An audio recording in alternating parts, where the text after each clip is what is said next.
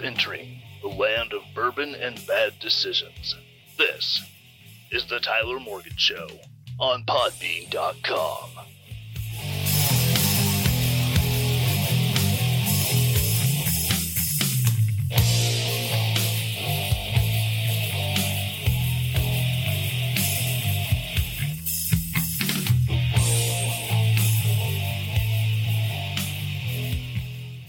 Welcome to the Tyler Morgan Show, live on Podbean.com and the Podbean app, or listening on demand wherever you happen to get your podcasts today.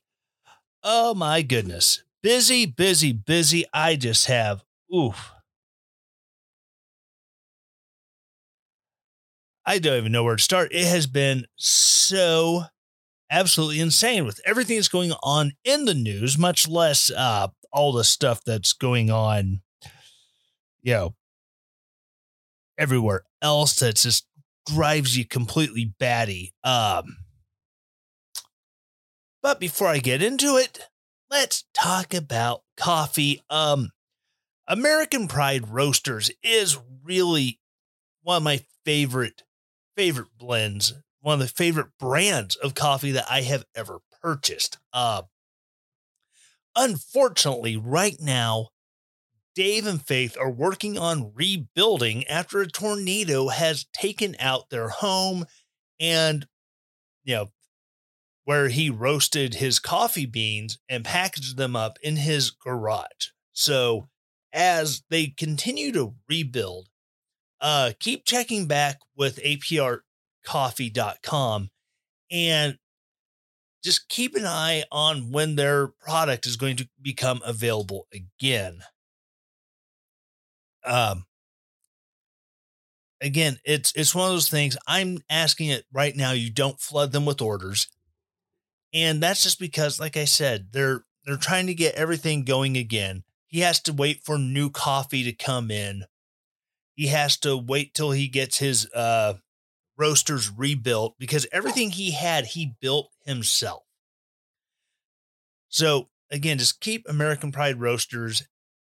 There are people there, Dave and Faith, Mr. Clarence, the amazing dog, who's a retired service dog. Keep them all in your prayers and just keep watching. And then when they come of it, whenever they go back on sale, be sure to order your coffee from American Pride Roasters. They are historically great coffee.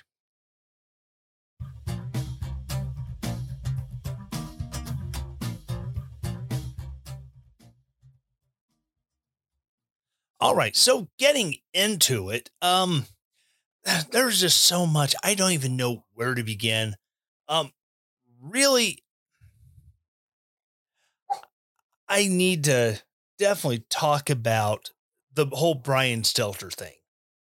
We've known for forever that news media on both sides has a tendency to propagate stories that push narratives that they want.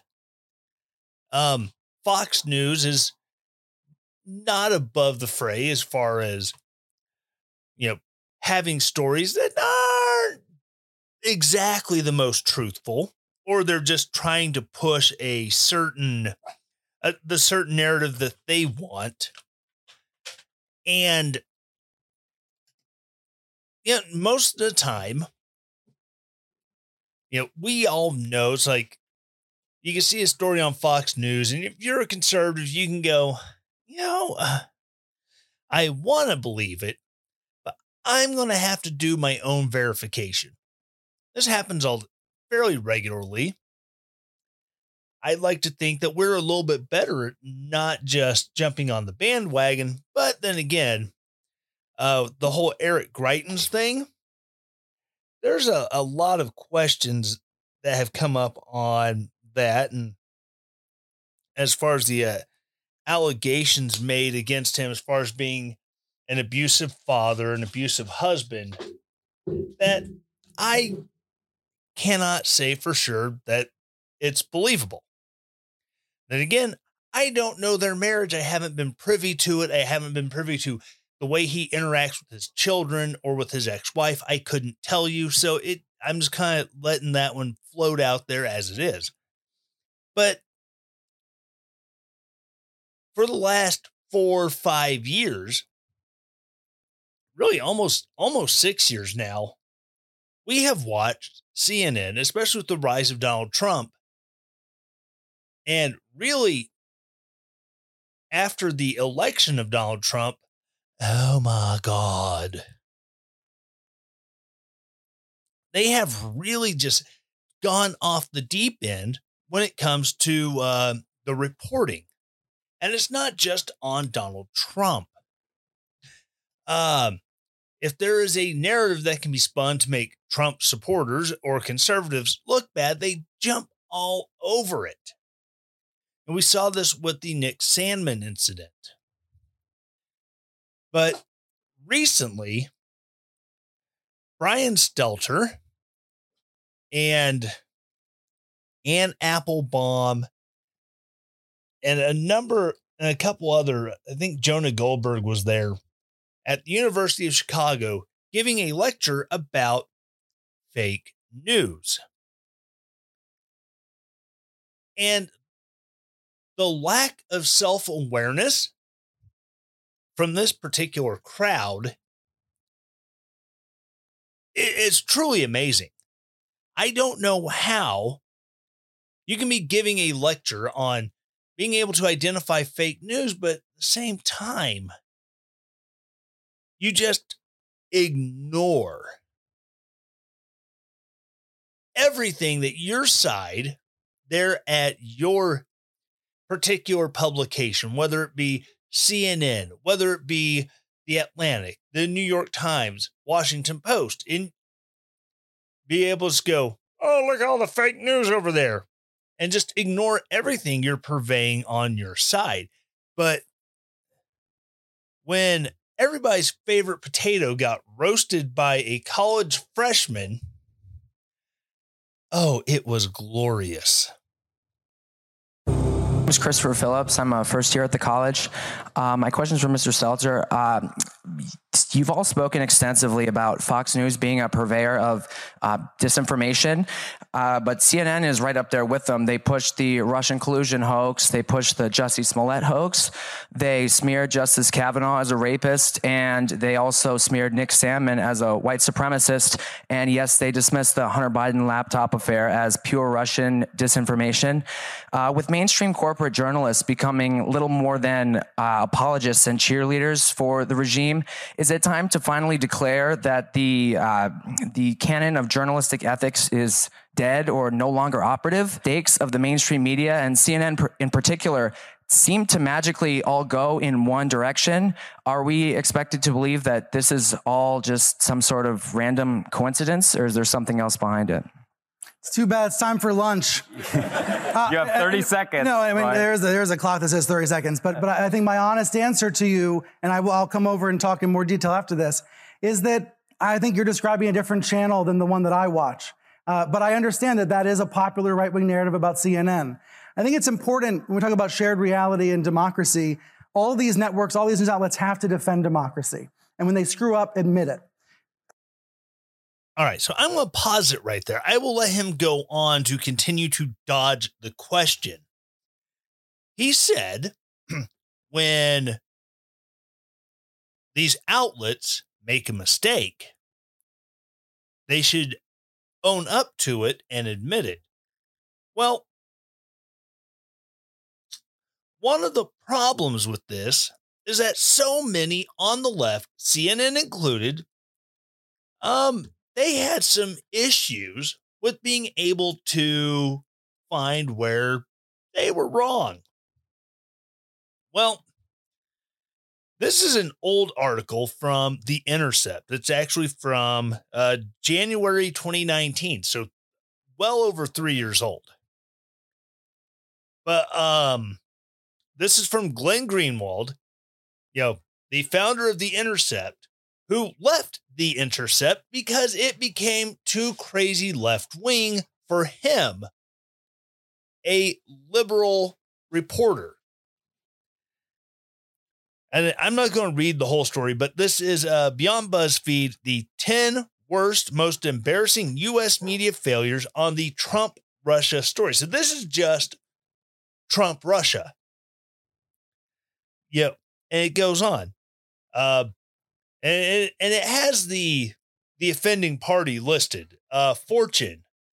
RT hacked into and took over C-SPAN.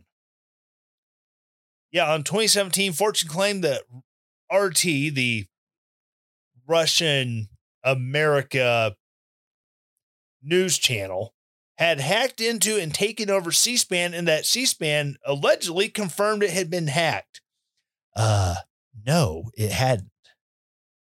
And it just, the number of left-wing reporters that just bought in.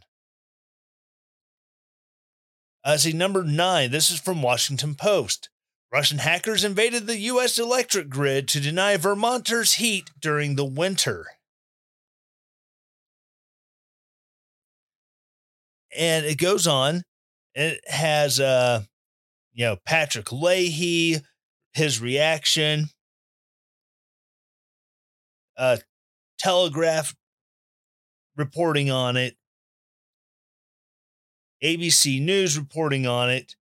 But then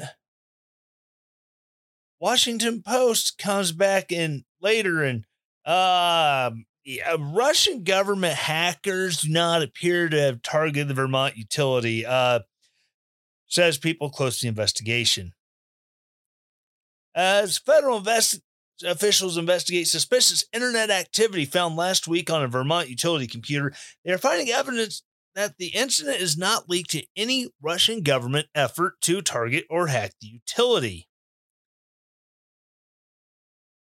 Officials told the company that traffic with this particular address found elsewhere in the country and is not unique to Burlington Electric, suggesting the company wasn't being targeted by Russians. Indeed, officials say that the traffic is benign since the particular IP address is not always connected to malicious activity. Whoops. Washington Post. A new deranged anonymous group declares mainstream political sites on the left and right to be Russian propaganda outlets, and Washington Post touts its report to claim massive Kremlin infiltration of the internet. And it just kind of goes on. It talks about a number of sites. And again, surprise, surprise, when it was found out that Washington Post had been played, yeah, they had to issue a editor's note about one of these groups, prop or not, that they could not actually verify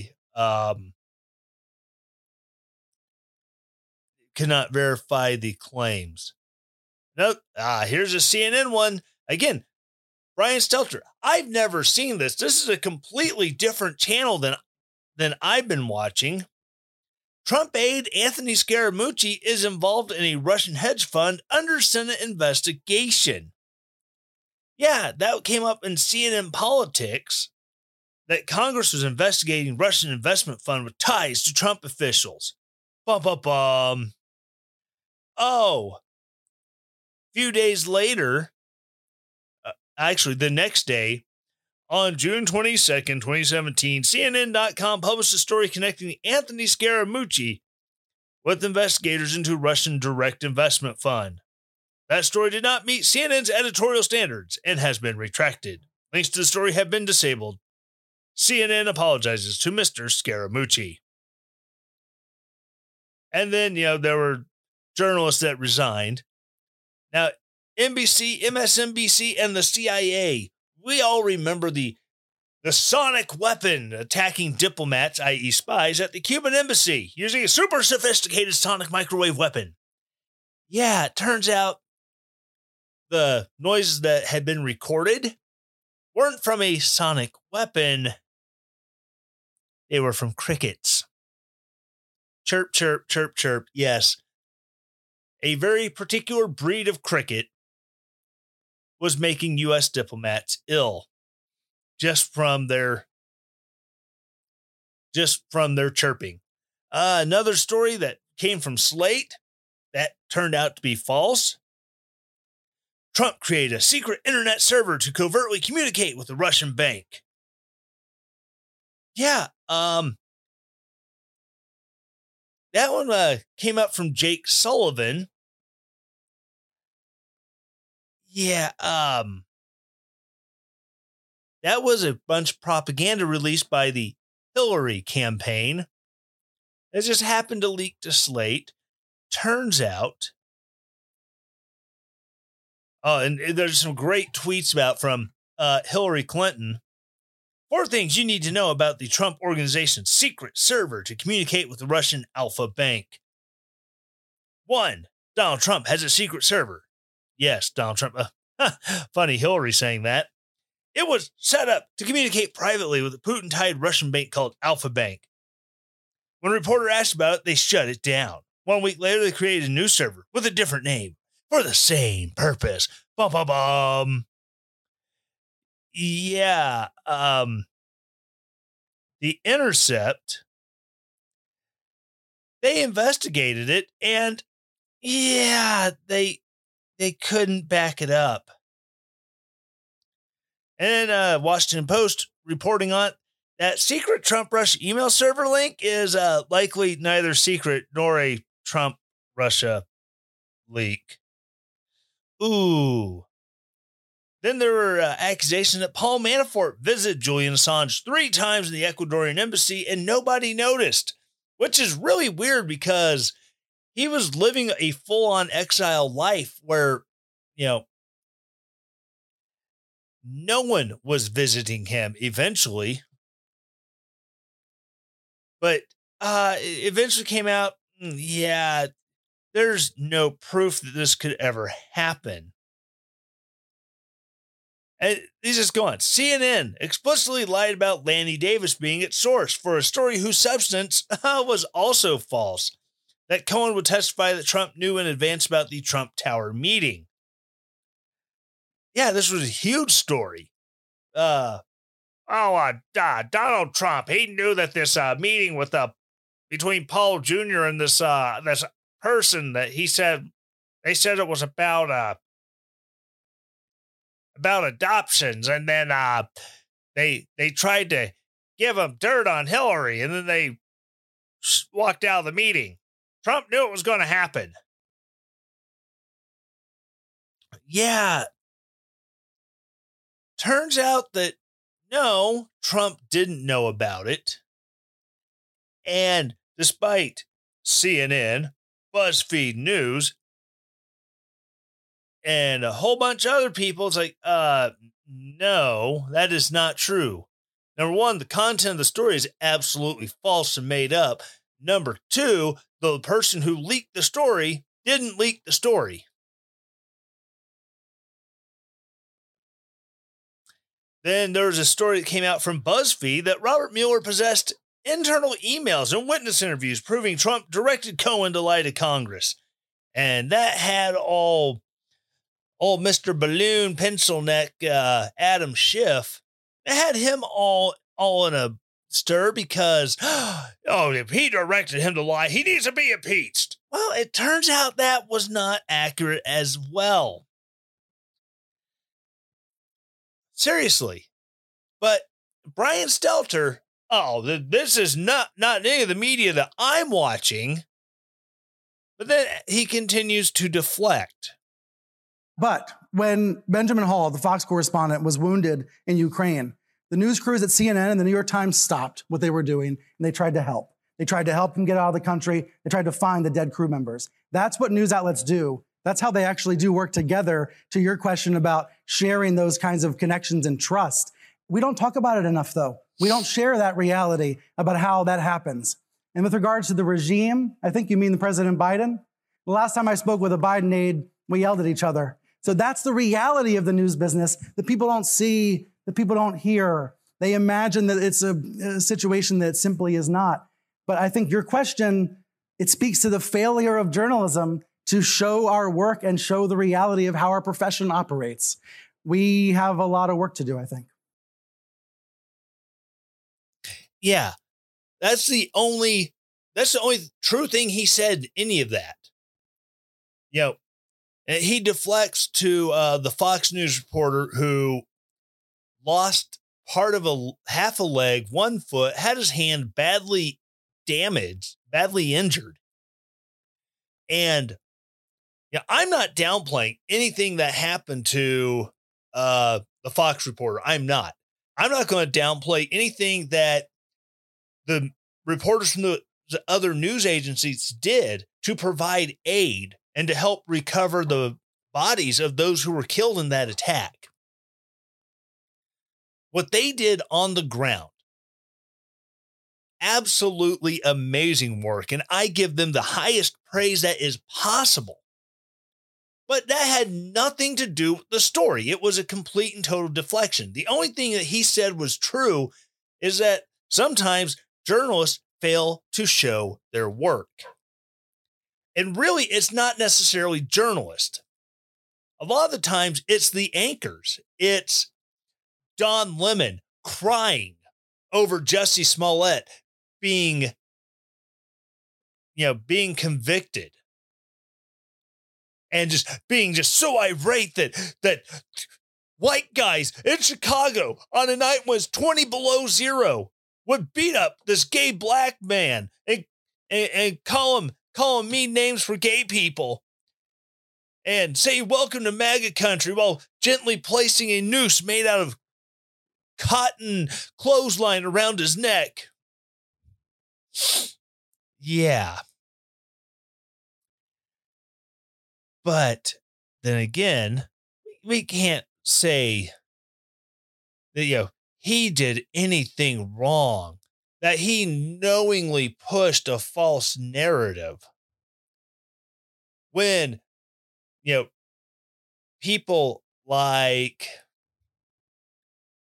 Joe Lockhart at CNN jumps on Twitter during the Republican National Committee when Nick Sandmann is giving a speech in support of Donald Trump, when someone like Joe Lockhart, right after CNN paid an undisclosed settlement to Nick Sandmann after being busted slandering him on TV news, libeling him in online news reporting and news articles. They pay this,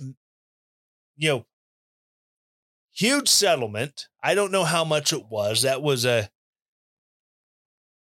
not made public as part of the deal. They pay the settlement. You have someone like Joe Lockhart jumps on Twitter and calls him a snot-nosed, entitled kid from Kentucky. Joe, did you have to take a pay cut so they could afford to pay that settlement? Surely you don't remember what happened when, your company had to say, hey, yeah, we may have slandered this poor kid for no reason. And it turns out the guy who is the one who initiated that encounter, that Nathan Phillips dude, the Indian guy, it turns out he was a crapbag Marine who was AWOL and had missing time in his record, meaning he is either the time while he was AWOL or he was, in jail, being incarcerated. That counts towards lost time.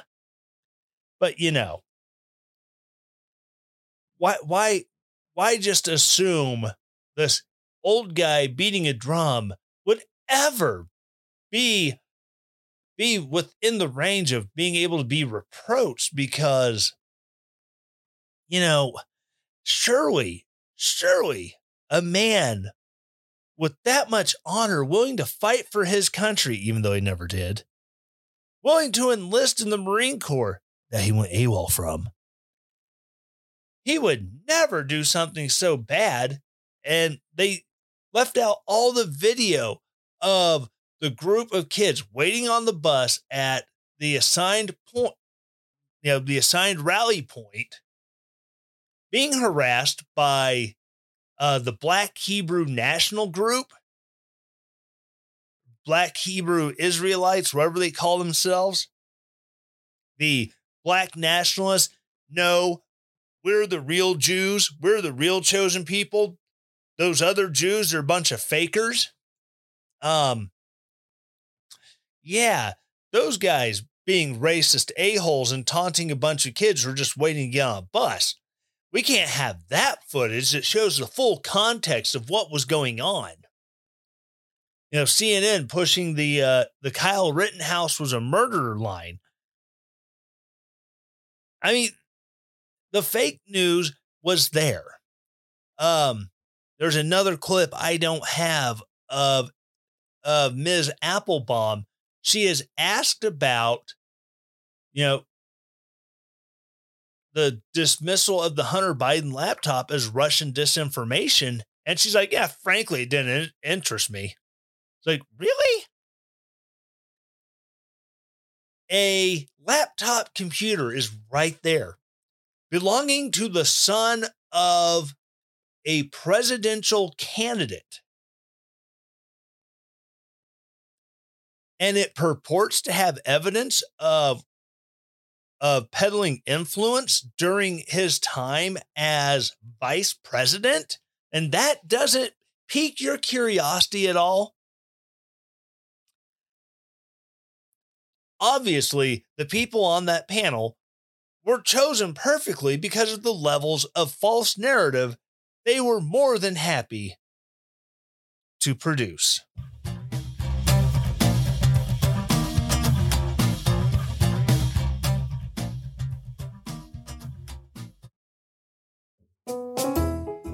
Drizzly is the leading home alcohol delivery service available. Imagine being able to sit at home and pull up your smartphone and browse your favorite wine, beer, spirits, and then have it delivered to your home in as little as 1 hour. Go to drizzly.com or check out the link in the show notes and start shopping today. Not available in all areas. Please drink responsibly. Drizzly.com.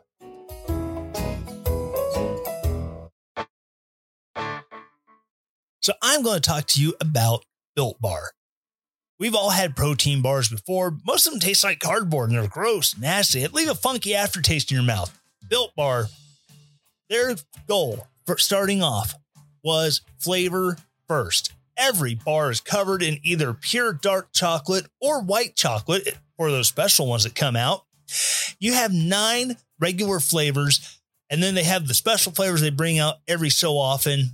They are absolutely amazing. Personally, my favorite, mint brownie. Oh my God. So go to built.com, check it out. Go through their selection of Built bars, Built Go energy drink, Built broth, all their fine selections of amazing products. Built.com. Use the promo code Relentless to save 10%. Built.com.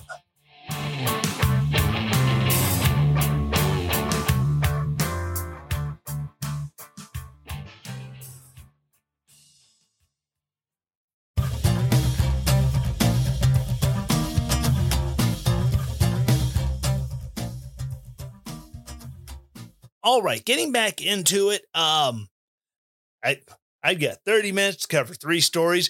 First off, I would like to congratulate KBJ. Yes, that's right. Ketanji Brown Jackson is now Associate Supreme Court Justice.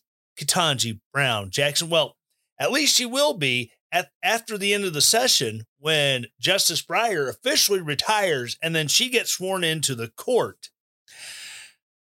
But with all the to-do that's being made about her being, she's the first Black female justice on the Supreme Court. Oh, my heart is all aflutter. Oh, my God. There's a lot of questions to be had about how they're putting her on the pedestal they are when I mean, she's not a biologist. She can't define what a woman is. Now, granted, there are some key biological things that define what a woman is. You know, primary sex organs for a female human being consisting of, you know, a vagina, a cervix, a uterus, ovaries, fallopian tubes, generally speaking. And then you have, you know, secondary sexual characteristics. But, you know, again, they're secondary. You know, even men have boobs. So that one really doesn't matter too much. You know, there are certain ways you can define what a woman is. And then the whole, you know, we shouldn't be identifying people by their race, because especially if the president has said, I'm going to nominate a black woman, and then is she qualified? Now don't get me wrong. If Joe Biden had the entire palette to choose from of every most qualified judge in the country to sit on the Supreme Court to fill that vacancy when Justice Breyer retires, and he ended up with Ketanji Brown Jackson, and she just happened to be the most qualified and also the first black woman. Hey, I can live with that. I don't necessarily agree with where she stands on, say, issuing, you know, lenient child porn possession sentences, considering there's a former Republican, like RNC aide, Senate aide for Republicans, who he was just, you know, sentenced for trying to procure child porn, and he got a 12-year sentence. These other dudes got 3 months.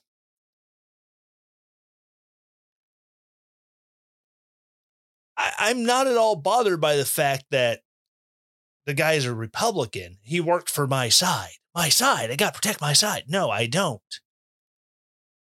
I'm not going to rally behind him. I'm probably not going to rally in front of him either. I don't know what he might do to me. But I say good. I believe 12 years for trying to get child porn is completely, I still think that's a little on the light side.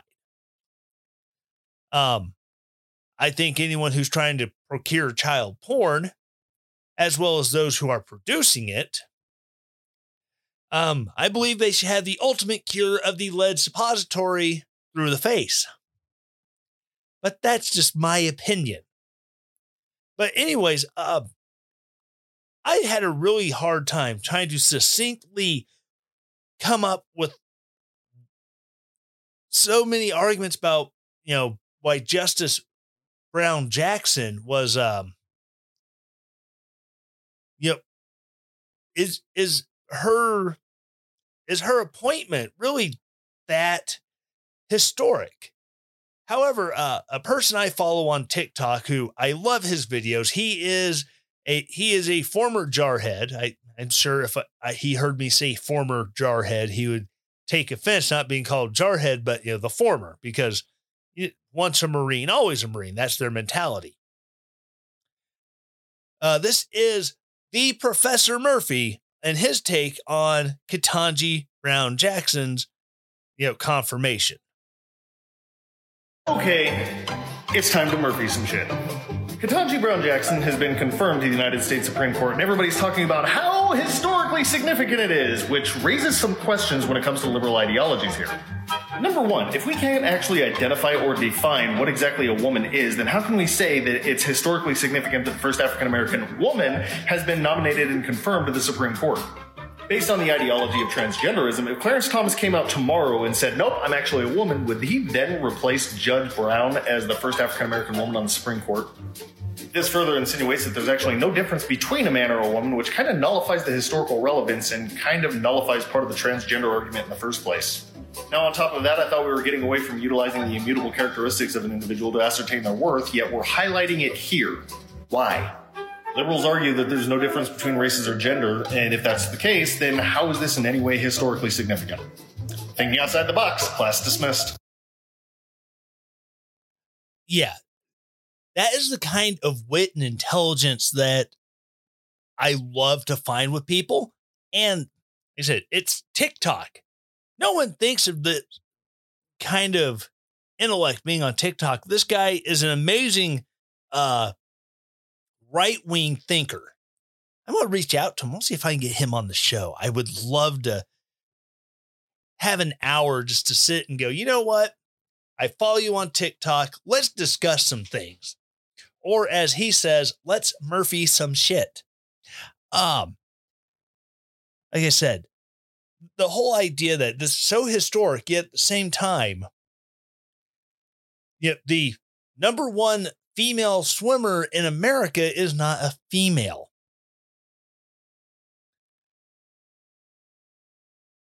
That should say something.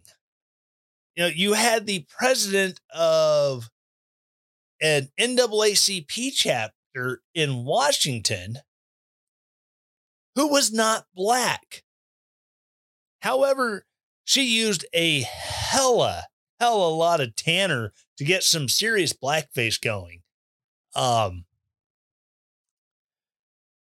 So really, where are we when I could say that I am an Asian woman, and if you dispute that, you're the bigot.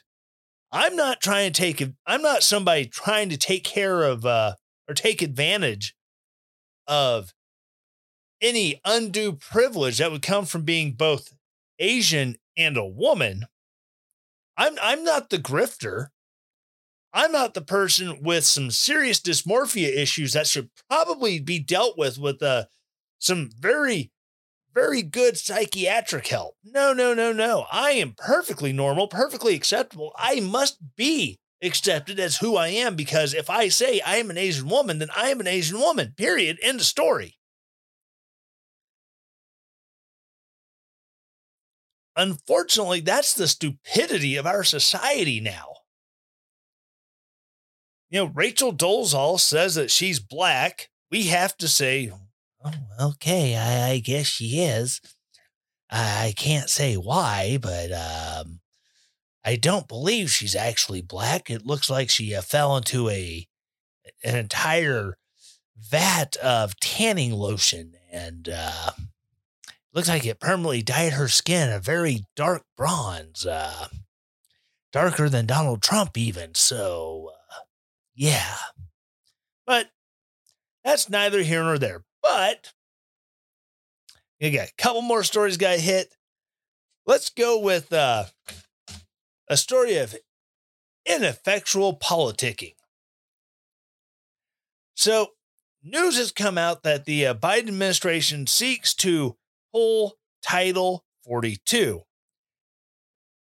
However, Title 42, for those of you who don't know, that is a title within the immigration code that allows Customs and Border Patrol, when they apprehend an illegal alien, if they have a serious communicable disease, do not pass go, do not collect $200, go back to your country of origin, bye-bye. Well, during all of the COVID crazy, now don't get me wrong, at the worst of the COVID crazy, this was great. Oh, yeah, you test positive for COVID, go over there. Now that COVID is letting up,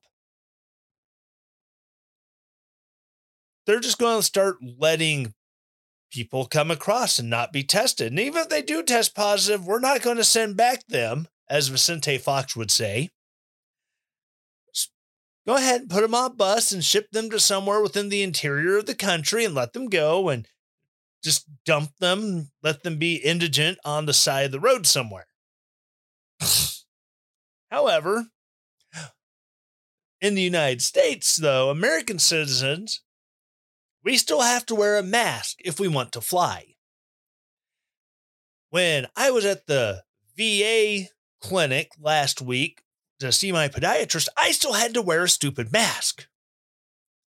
Even though you look around and you go, no, this is all a bunch of shenanigans and malarkey. It doesn't mean anything. The masks don't work. This has been scientifically proven that these paper masks that they give you are, at best, 10% effective. At worst, they're not effective at all. So, why are we still doing this? When I go see my cardiologist next week at the VA hospital, I will have to wear a stupid mask. So on, so forth. It's probably going to be great when I'm laying in a MRI. I probably won't be wearing a mask when I'm in the MRI because sometimes I have a little metal strip right there over the nose. Oh, no, you can't have that because the giant magnet will suck it off your face. But American citizens are still being subject to dumb masking.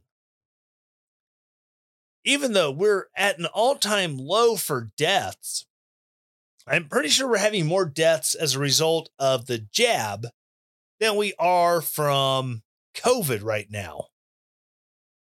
But with all this going on, Senator Marco Rubio, he went full UN and he penned a strongly worded letter. Republican Florida Senator Marco Rubio sent a letter Friday to President Joe Biden expressing his concerns with the administration's decision to extend the federal travel mask mandate and lift Title 42 at the border. The Daily Caller first obtained a letter to Biden in which Rubio mentioned his issues with the Biden administration's decision to end Title 42, a public health measure issued in response to the COVID-19 pandemic that allows Department of Homeland Security, DHS, to rapidly expel migrants on public health grounds. He also shared his confusion about the administration's decision to enforce a federal mask mandate on public transportation. Currently, in most states and cities, people can go into public indoor spaces without masks. But the CDC has maintained its mask mandate for passengers on planes and public transportation. The TSA announced in March that it would extend the current mask mandate for public transportation through April 18th. Quote, I write to express concern and confusion with your administration's recently announced policies relating to immigration and travel across the United States.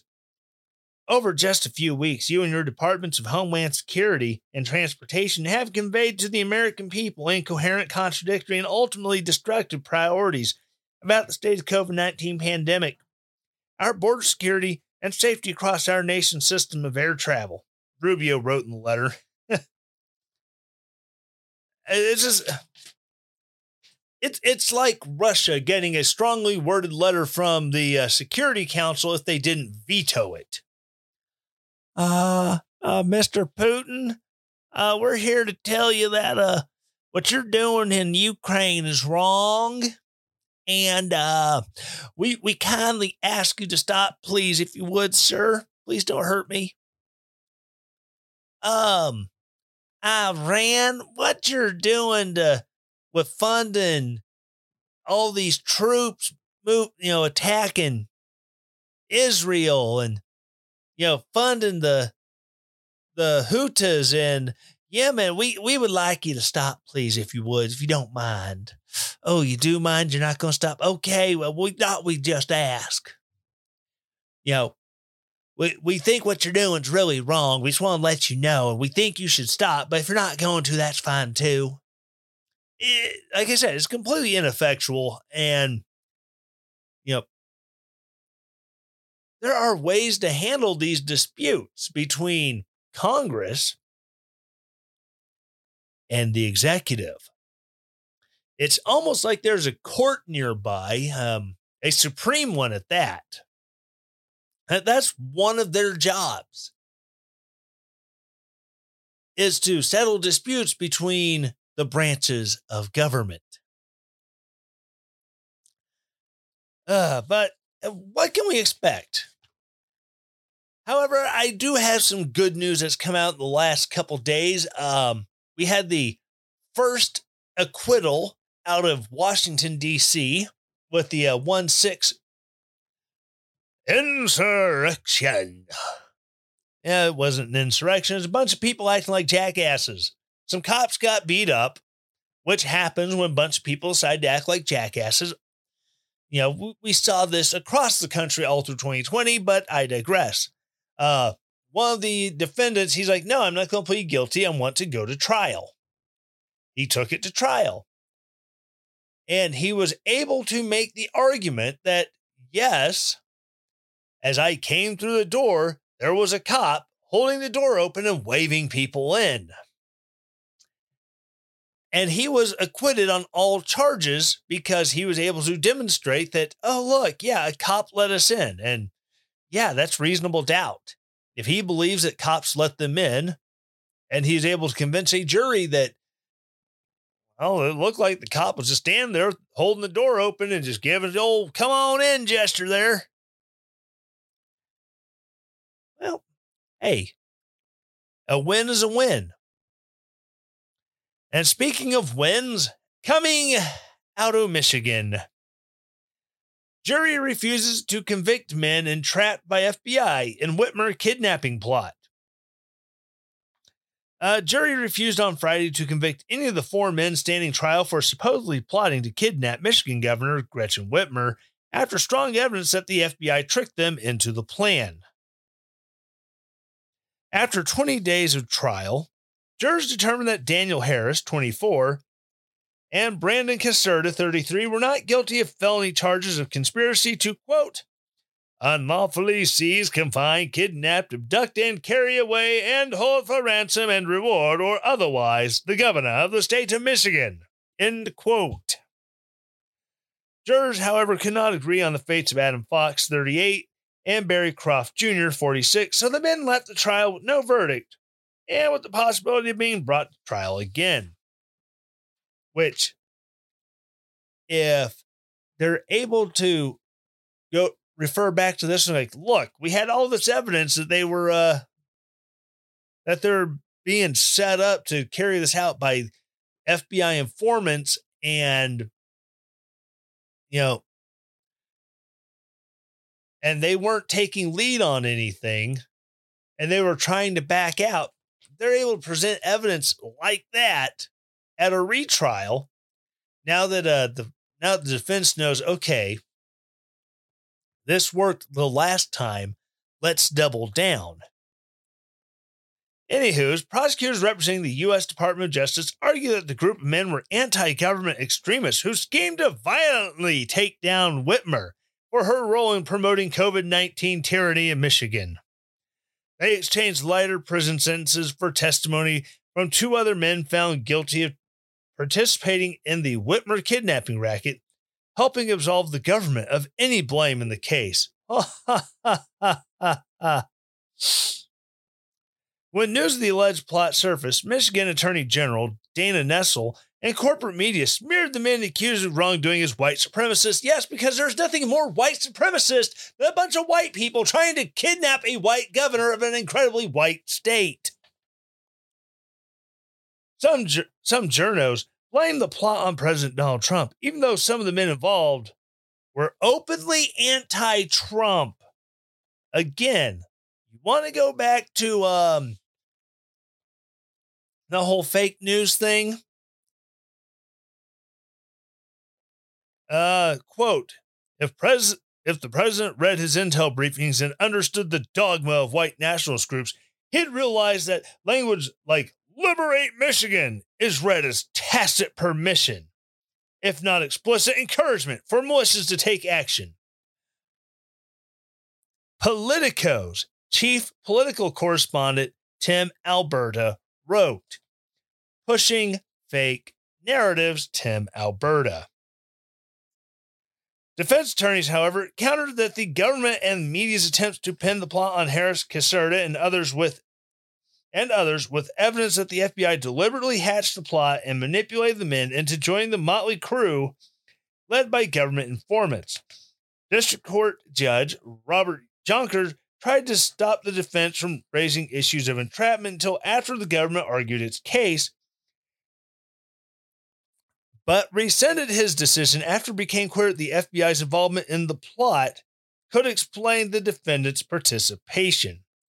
As Julie Kelly, a senior writer at American Greatness, documented in her work exposing the FBI's corruption, quote, more than a dozen FBI undercover agents and informants were involved in the kidnapping caper, end quote, and even paid tens of thousands of dollars by the government for their role.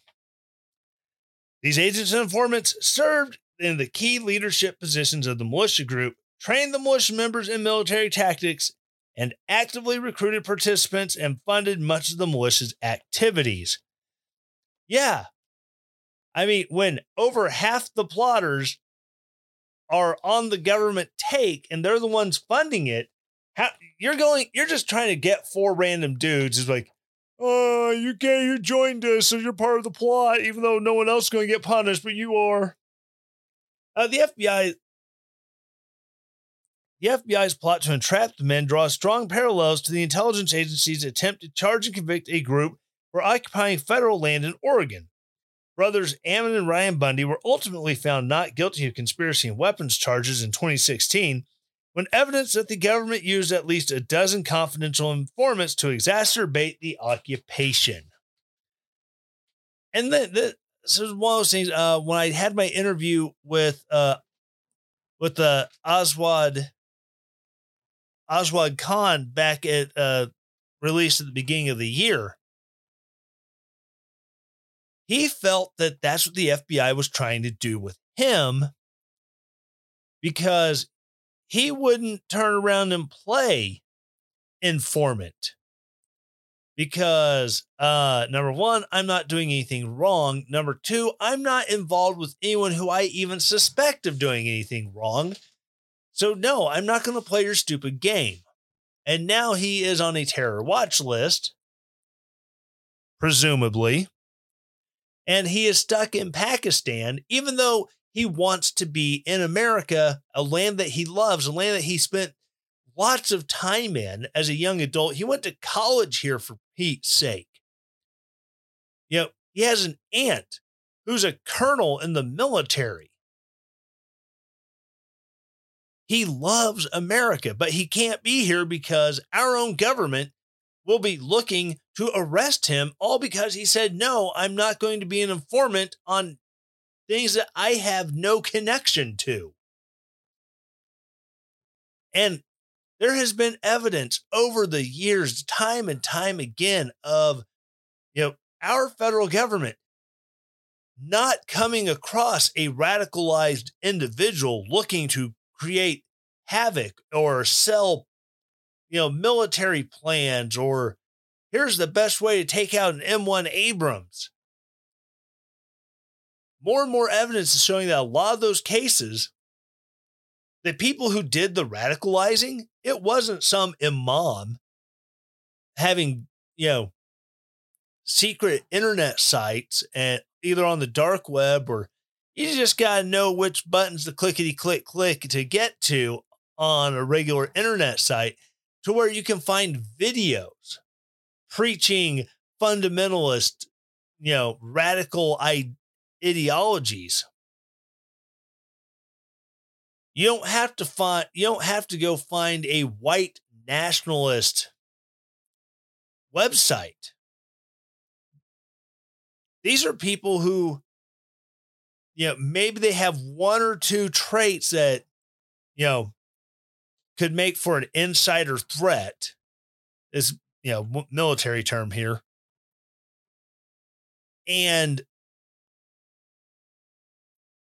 so then the FBI is, I bet we can hit on this and we can get them to radicalize.